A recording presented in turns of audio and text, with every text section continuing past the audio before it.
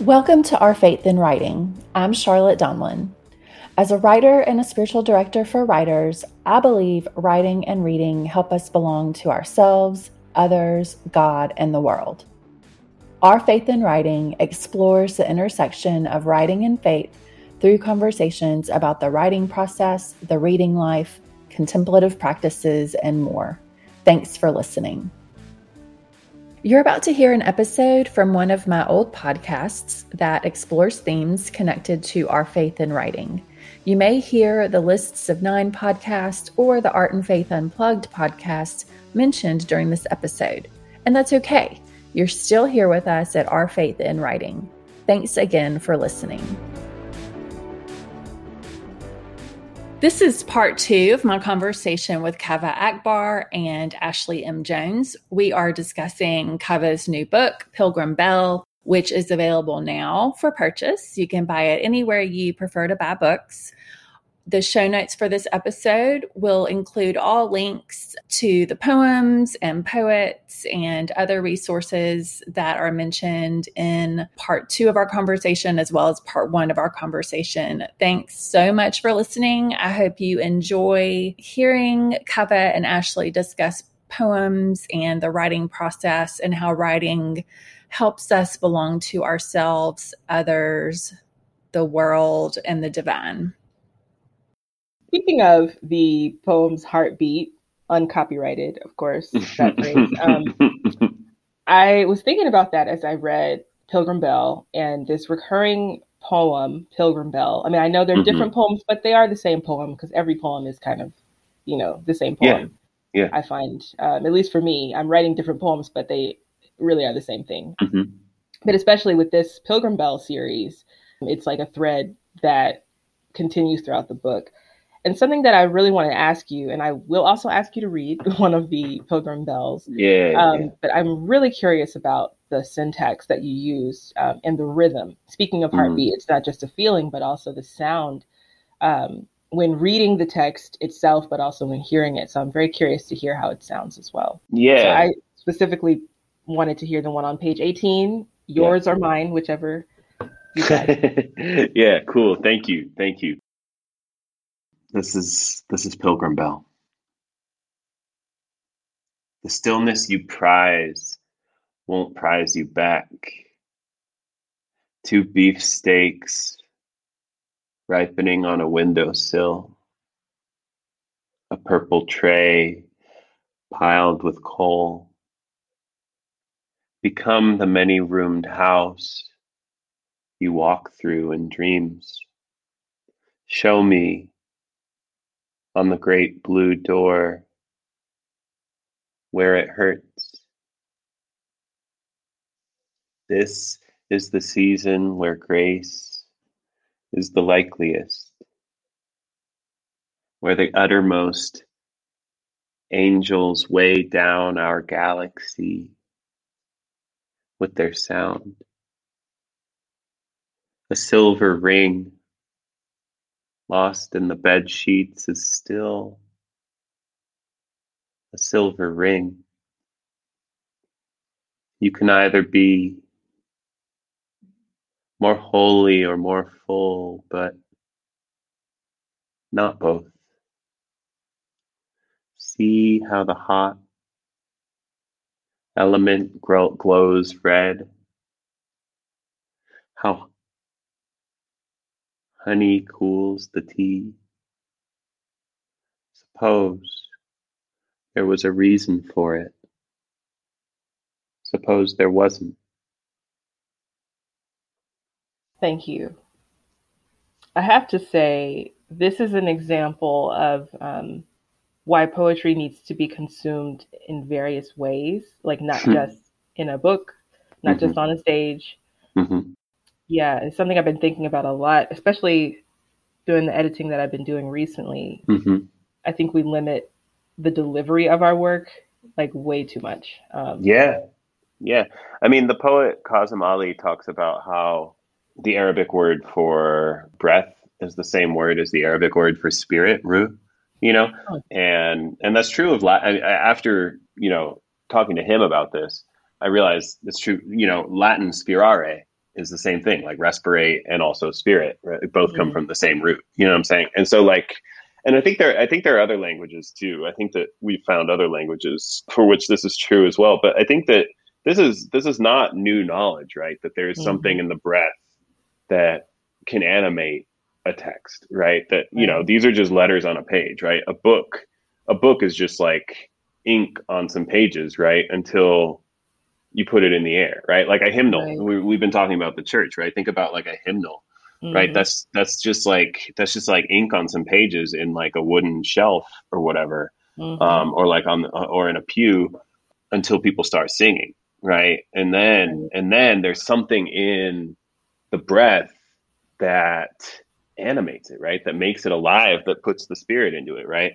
And I think that that's what makes a place holy, right? Is the presence of that spirit, right? And I don't know, I believe in that fervently. I believe, you know, I'm constantly reading my poems out loud as I edit and as I compose and as I revise. You know, there's, you know, every poem in this book I've probably read out loud literal hundreds of times, you know, and yeah, I don't know. I mean, again, like this is a devotional technology, you know, this is a spiritual technology, which is to say it calls upon the spirit, the respiration, the breath, right? Yeah, exactly. I mean, I feel like if you're not already writing this craft book, maybe it's time to do that. Is this another announcement that we have a memoir and a craft book coming? No, absolutely not. We've got Alfred Korn's craft book. What do we need another one for? Stop. I mean, I would encourage you. I'm going to endeavor to write a craft book. Well, that one I'll read. I don't think the world. Yeah, I feel like, I don't know. I teach a lot. That's a lot of my life, and so hopefully my craft book is just the work that my students go on to write, which doesn't sound like they don't sound like each other, and they don't sound like me. You know. Yeah, that's what's exciting. I think we are the same person in that way, or maybe in many ways. I feel I sense some important simpaticos too. Yeah, well, the reason I brought up, you know, the delivery of the poem is because when I read this poem by myself in my head, I was really struck by the like syncopation that exists because of the short sentences. And I thought that was interesting. I really wanted to know more about why you made that choice, because the phrases do flow together as if connected by a comma, but there is no comma, there's a period. So I don't know. I thought that was very interesting. Yeah. And I wondered if that like mirrored something in your spiritual practice or your relationship to yourself or something like that. Yeah, all good questions. And I wish I had like a pretty and smart sounding answer to them. The truth is, you know, again, like the poems go out ahead of me. I mean, I think that this form, this sound came to me as I was just, you know, sort of messing around with a draft at some point in the past 5 years, you know, and it seemed interesting. It seemed like it allowed silence to be a load-bearing element of the poem, and maybe like the language is sort of the negative space around which the silence is given shape, right? So like the silence is actually the substance, and the language is just sort of like the plaster mold poured over it. I also think about no, this is an exclusive. This is an exclusive. I also think that, you know, the clanging of a bell, right, happens in this way that resonates infinitely. Like there's no end to the sound a bell makes, right? And so there was something interesting to me about trying to sort of like visually or grammatically impose order upon a sentence that sort of refuses to end, right? The stillness you prize, period, won't prize you back, right? And so it's like, okay, the bell sound is over, and then like the next line is like, no, it's not, you know what I'm saying? And there's something about like the way that the poem sort of rejects the certainty of the period that was interesting to me, you know, in a book that is so much about learning to sit in uncertainty without groping desperately to resolve it. There was something useful about that practice for me. Mm-hmm. That practice of showing how sort of impotent my attempts to contain the uncontainable are. Does that make sense? It does. And I will say once more, you need to write that down. I have the podcast. Charlotte's writing it down for us in sound waves. Yes, I think I might actually have to just publish a transcript of this whole thing, and we'll highlight the good parts with the yellow highlight. I mean, it's all good parts. Yeah, you know what I mean. Yeah. No, I get it. Yeah, Yeah, we heard you the first time, Charlotte. Yeah, we heard you. The good parts. Yeah. Well, we can cut all the Alfred Corton stuff. No, we got to keep that. We started a war. Listen, I'm trying to hang on to my empire at debt. Right, exactly. I mean, I have no loyalty to academia, I think, so I'm good. Yeah. I'm here for poems, not for the academy. 1,000%. Hey, I just got tenure this year, which is a hilarious thing, which means that I'm unfireable. So I think I can say whatever I want about the academy too. Wow. I think that's how that works. I'm not sure. Works, right? I'm not. I mean, I am not at a tenure earning institution. I teach at a fine arts high school, and I do a low res program as well. But yeah, I'm not in the tenure game. You teach at a fine arts high school? I used to teach high school. I used to Did teach. You really? My first life was as a middle school, high school teacher. Wow. So we really are the same person, I guess. Yeah, like before I went to Tallahassee, I was teaching middle school. Very cool. And I did my student teaching at a high school, and then I substitute taught for years at Indianapolis Public Schools.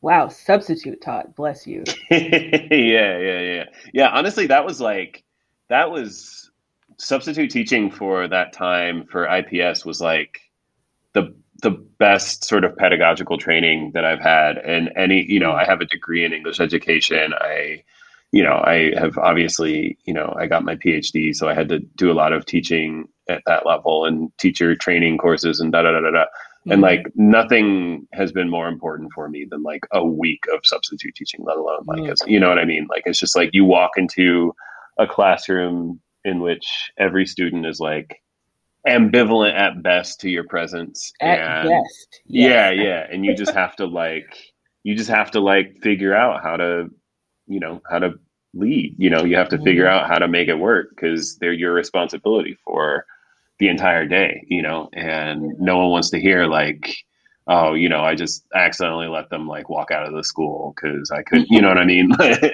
You know what I mean? I do. And so, yeah, I mean, once you can teach in that sort of environment, like teaching college kids who are like showing up with like sharpened pencils and shit, right. That's cake. You know what I mean? Yeah. No, I definitely understand the differences there. I mean, I have to say, I do teach at a really lovely school. My school is full of very eager beavers. That's awesome. That's lucky. They're lucky to have you. But they're also teenagers, so thank you. Yeah. Do they know like what a rock star you are? It's funny you should say that. I am the worst self-promotional person for my students. Like, I try to do better because that's why they Google you, don't they? They Google do, and they get on me all the time about not telling them stuff because I don't want it to be about me. You know what I mean? Like, of course I want to be like visible, and I'm like, yeah, you can do it. But also, I don't want to be like, hey guys, look at this great thing I just did. Like, I'd rather celebrate them. I think it's good for them to like see your glow up the whole way and see that you can like do that and be a teacher and and you can like keep all these balls in the air. I think that's actually a really useful model for them to have. I think so too. I mean, that was definitely my intention with returning to that school because that's where I went to high school, actually, the school that I teach at. That's cool. So, I mean, I tell them enough. I don't want to paint myself as like someone who never says like anything about myself. I definitely let them know what's going on, but I'm also, I don't know. I just don't like to take up space, which I'm actually working on just as a person. Because I feel like sometimes we should allow ourselves to take up space, like that's, especially as a Black person, like, I should be taking up some space. And as a Black woman, I think that we live in a society that asks members of both of those communities to take up less space socially, politically, physically, like physiologically and civically, right? And so I think that I think that it's actually actively important to, you know what I'm saying? Like, Right. I think that my spouse talks about, like, they teach a course on epic poetry by women and non-binary poets. Oh, and can like, we get that syllabus? Like, yeah, I'll send it to you. But like but they talk about, like, you know, like, if you think about epic poetry, like, you think about like Homer, and you think about mm-hmm. the Aeneid, you think about like Dante or Paradise Lost or whatever. But there are all these poems by women too, you know, since antiquity, all these epic poems by women and non-binary poets. And I mean, I'm stepping on their toes now. This is their spiel. But I mean, I do think that, like, in a society that asks people to take up less space in all of these ways, you know, it actually is really potent to just, like, write in a form where it's just like, I'm going to take up as much space as I need. I'm going to write an epic poem, and you can dip if you need to, but, like, I'm going to take up as much space as I need with this line, with this poem, with this memoir, if you actually write that memoir, you know, which I'm hoping you do. You know what I mean? Like, I'm in it, Kaveh. Like, that's awesome. I'm essays deep in it. So. Wow, essays deep. Yeah. That's awesome. That's awesome for all of us. I hope so. Oh, it is. Yeah. It is. Yeah, I'm excited. Yeah. Well, speaking of taking up space, I want to let Charlotte do her thing, because I know she wanted to pivot the conversation a little bit. So, Charlotte, it's all you. Great. Thank you so much. And before I ask about the couple of things I wanted to ask about, I, as a non-poet, but as someone who reads poems, hearing your conversation has helped me understand a little bit more why poems are prayer for me. And also, you know, one reason I love to read poems is because y'all are able to put words around things that I don't have language for. And even my process of writing and how that's also kind of prayer for me, hearing you talk about your work and how you engage work has also put language around, like, the process of writing and creating. So thank you very much. Like, I wasn't, you know, it's a gift I've received just sitting here listening to you. So thank you for that gift. Well, thank you for giving us the space and making this connection. You know what I mean? Making, you know, Ashley and I haven't had the opportunity to have, like, a substantive conversation like this ever before. And so this is really cool. This is really lucky. It's very cool. Yeah. And I hope y'all have more. I mean, I want to listen to you talk more about poems and life and faith and all of it. Yeah, inshallah, in the fullness of time, maybe inshallah, in the fullness of time, all three of us will get to break bread and, like, actually sort of spend real corporeal time. Yes. Yeah, you got to come to Birmingham. I'd love to. Absolutely. And maybe sometime on this, as this book comes out and as the world opens up again, we can do, like, a little co-reading once your book comes out too. Yes. Yeah, that'd be great. Yes. Awesome. That'd be awesome.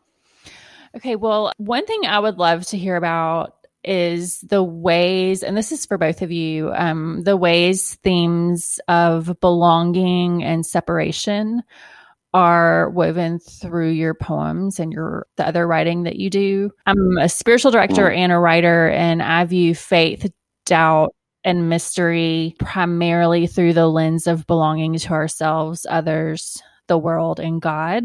And I believe art deepens those belongings. Other things can deepen those belongings too, but making and engaging art are how my belongings are usually deepened. So that's what I like to talk about. So I'd love to hear your thoughts on, you know, belonging and separation in your work, and some of the ways you experience belonging and separation personally with regard to faith, the process of writing, and others' art that you engage. So, and if you don't hit all those questions, that's fine. I'm throwing this out there. It's a beautiful question. So thank you. Yeah. Ashley, do you want to start, or do you want me to? Ha ha ha. Somehow I heard you saying that before you even said it, Kaveh. I will happily start. Well, maybe happily is too much. I will start. So yeah, I was thinking about how I would answer as you were asking the question, Charlotte. And I think where I want to begin is how poetry, I guess writing in general, but specifically poetry, made me feel like I belong here.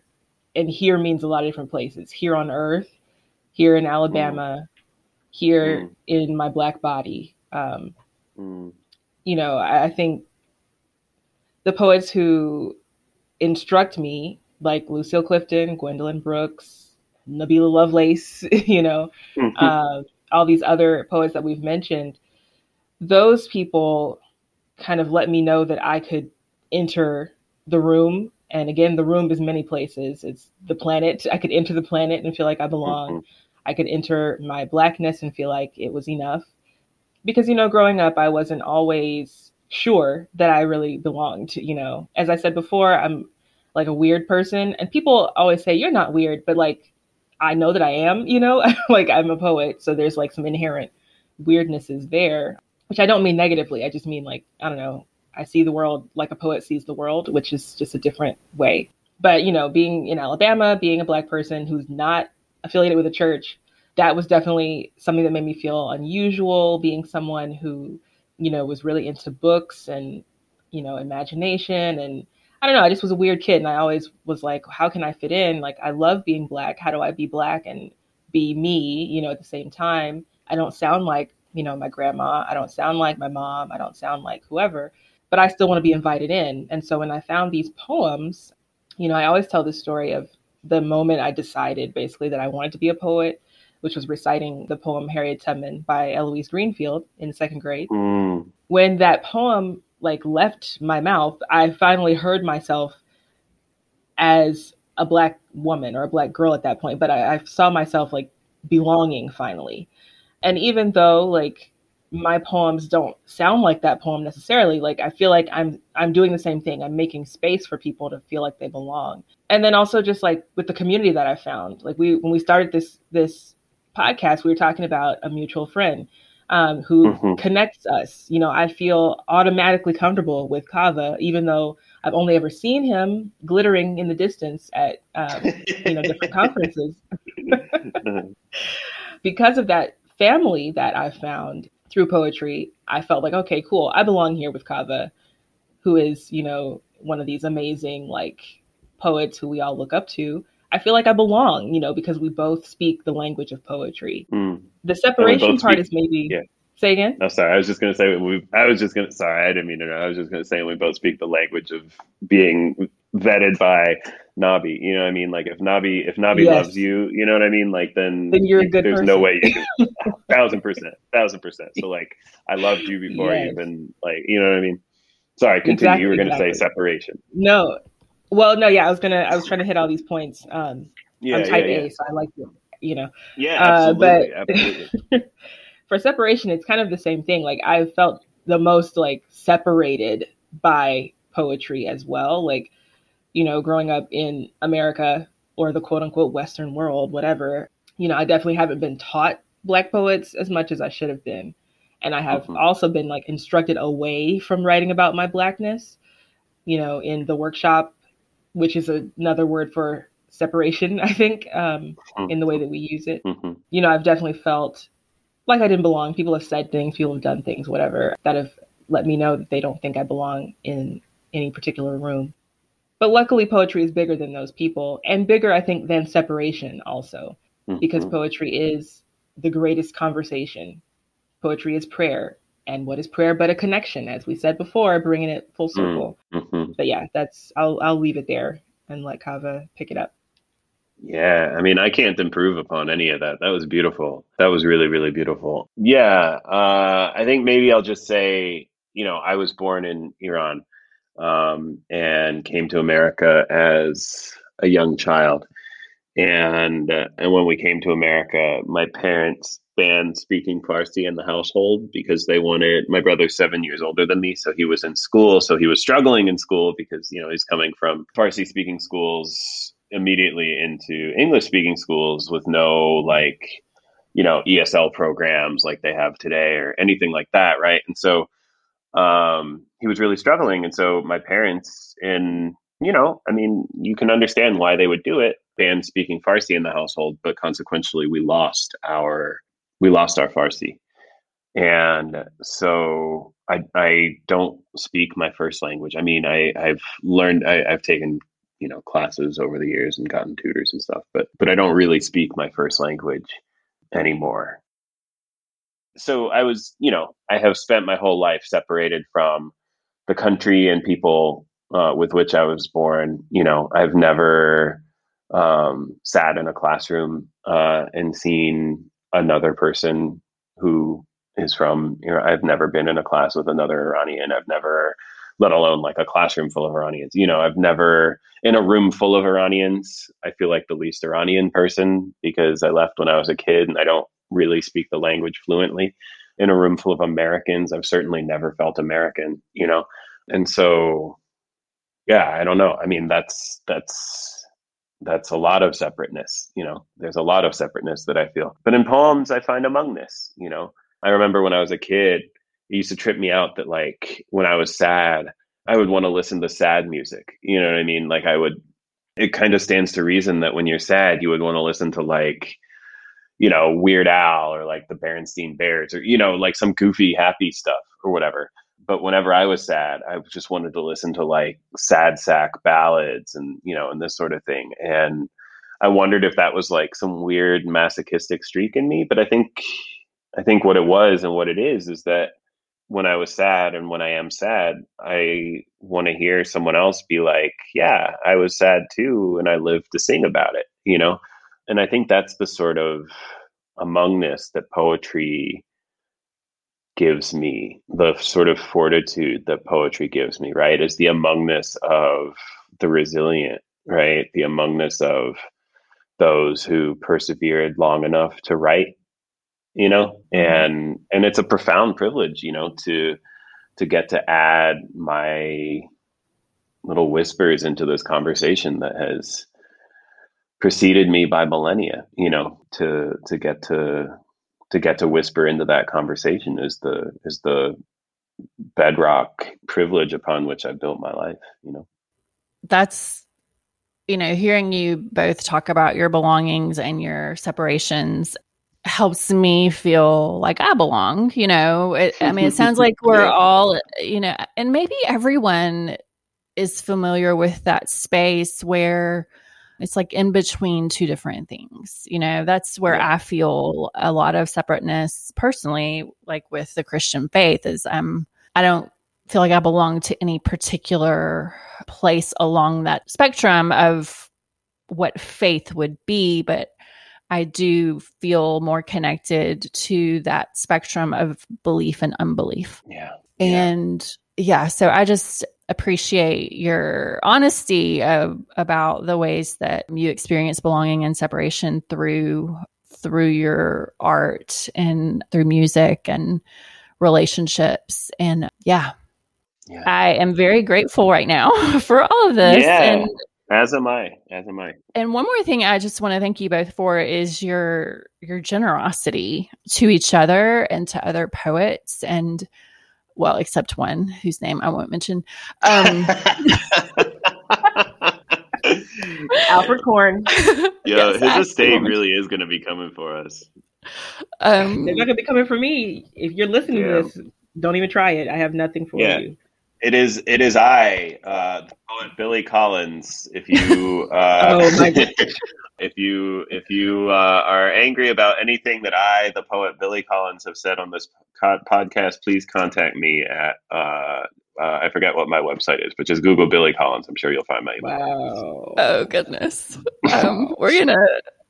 And then I think all these people, if they come for anybody, they're going to be coming for me. So I'll just pretend like I don't know what you're talking about. I'm just a creative nonfiction writer. I don't know.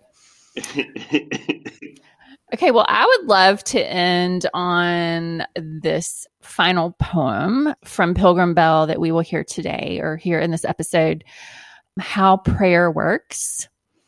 And cool. I know Ashley loves this prayer. I do too. And so we might have a few things to say after it, and then I'll wrap it up. Did you hear what she said? Ashley loves this prayer. I did just hear that. It's prayer. Oh my God, I did. Ashley loves this prayer. Yeah, that was great. No, I love that. That's what it is, though. That is what it is. It is. Okay.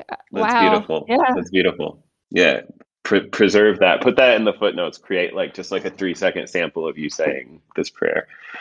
Sorry, I don't mean to just be like shouting out demands like a little sultan. No, it's great. This is This is how prayer works. Tucked away in our tiny bedroom, so near each other, the edge of my prayer rug covered the edge of his. My brother and I prayed. We were 18 and 11 maybe, or 19 and 12. He was back from college, where he built his own computer, and girls kissed him on the mouth. I was barely anything, just wanted to be left alone to read and watch The Simpsons. We prayed together as we had done thousands of times, rushing ablutions over the sink, laying our janamazas out toward the window, facing the elm, which one summer held an actual crow's nest full of baby crows. Fuzzy, black-beaked fruit, they were miracles we did not think to treasure. My brother and I hurried through sloppy postures of praise, quiet as the light pooling around us. The room was so small the twin bed took up nearly all of it. And as my brother, tall and endless, moved to kneel, his foot caught the coiled brass doorstop, which issued forth a loud brong. The noise crashed around the room like a long, wet bullet shredding through porcelain. My brother bit back a smirk, and I tried to stifle a snort, but solemnity ignored our pleas. We erupted, laughter quaking out our faces into our bodies and through the floor. We were hopeless, laughing at our laughing, our glee, an infinite rope fraying off in every direction. It's not that we forgot God or the martyrs or the prophet's holy word. Quite the opposite, in fact. We were boys built to love what was in front of our faces. My brother and I on the floor draped across each other, laughing tears into our prayer rugs. Thank you. Thank you. Yeah. I do want to hear real quick, Ashley, one thing you love about this prayer poem or poem prayer. If you don't mind sharing real quick, and then I'll say something I love about it, and then we will sign off. Awesome. Well, not awesome because this is fun, but awesome because things must end. This is fun. Yeah, this poem really, I hate to say, it touched me. That's such a cliche thing to say, but no, that's the aim. Yeah. Yeah, it reminded me of what I know prayer to actually be. So often in organized religion, we get caught up in the vocabulary of being religious, There's a specific way you have to pray. And I'm just speaking from the Christian standpoint. There are some people who have the vocabulary down, to a science almost. Yeah. But it's not a science anyway. Yeah. So listening to and reading this poem, it just reminded me of those moments where it's just the laughter and that's the prayer, or the knowledge that there's this relationship between you and another person, or the last bite of, an ice cream cone, or, whatever, that good thing is the prayer. Yeah. That good thing is the prayer. I mean, you could tattoo that on my forehead. Yeah, I love that. And I mean, it's kind of in line with what I tell some of my clients, my spiritual direction clients, that when they get really stressed out about what prayer is supposed to look like or how they're supposed to pray or the rules of prayer, which I try to, move them away from all of those things or that sort of mentality. And we talk a lot about how prayer happens to us and how, it's when we don't expect it sometimes. And we can definitely pray with intentionality, but oftentimes it'll happen to us. And so it helps me, have a bit more freedom about what those rules are. Totally. And this poem reminds me of that. And I also love just, to touch on the idea of belonging, how it expresses this sort of belonging that you and your brother had through prayer and laughter and the beauty of your imperfect prayers. So yeah. I feel like your spiritual direction clients are really lucky to get to work with you based on this conversation. Well, I hope they appreciate it and enjoy it. I mean, I love to do it because I feel like I'm more of who I was created to be when I'm practicing spiritual direction. Mm-hmm.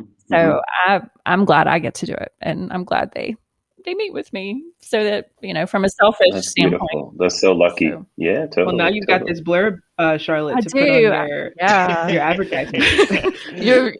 Your clients are so lucky to have you, Charlotte. Yes, I will blurb that. Or I will let you blurb that on my website or whatever. Absolutely. Listen. Just kidding. No. I don't know how many clients you're going to have who are like, oh man, Kaveh Akbar said this fucking poet that I've never heard of. You underestimate yourself, Kaveh. Yeah. I mean, those are the clients I would want to have. I'm like, okay, you know him. Let's do it. Okay. Well, let's wrap this up. Thanks again for this. I've thanked you probably a dozen times already, but it's been wonderful. And I look forward to both of your books being received by readers and people who will feel less alone in their bodies and in the spaces they inhabit and in their faith and doubt. Beautifully said. Beautifully said. Yeah. Thank you so much, Charlotte, for inviting me to this space. And thank you, Ashley. Please, everyone, make sure to check out Ashley's book coming in September with Hub City Press. Check out Nabila Lovelace's Sons of Achilles with Yes Yes Books. Check out Fazl Moyadeen's The Displaced Children of Displaced Children. Wait, and Charlotte has a book too. Charlotte, you have a book? I haven't read your book. I'm sorry, Charlotte. Oh, it's okay. What's your book? Okay. What's your book? My book is called The Great Belonging: How Loneliness Leads Us to Each Other.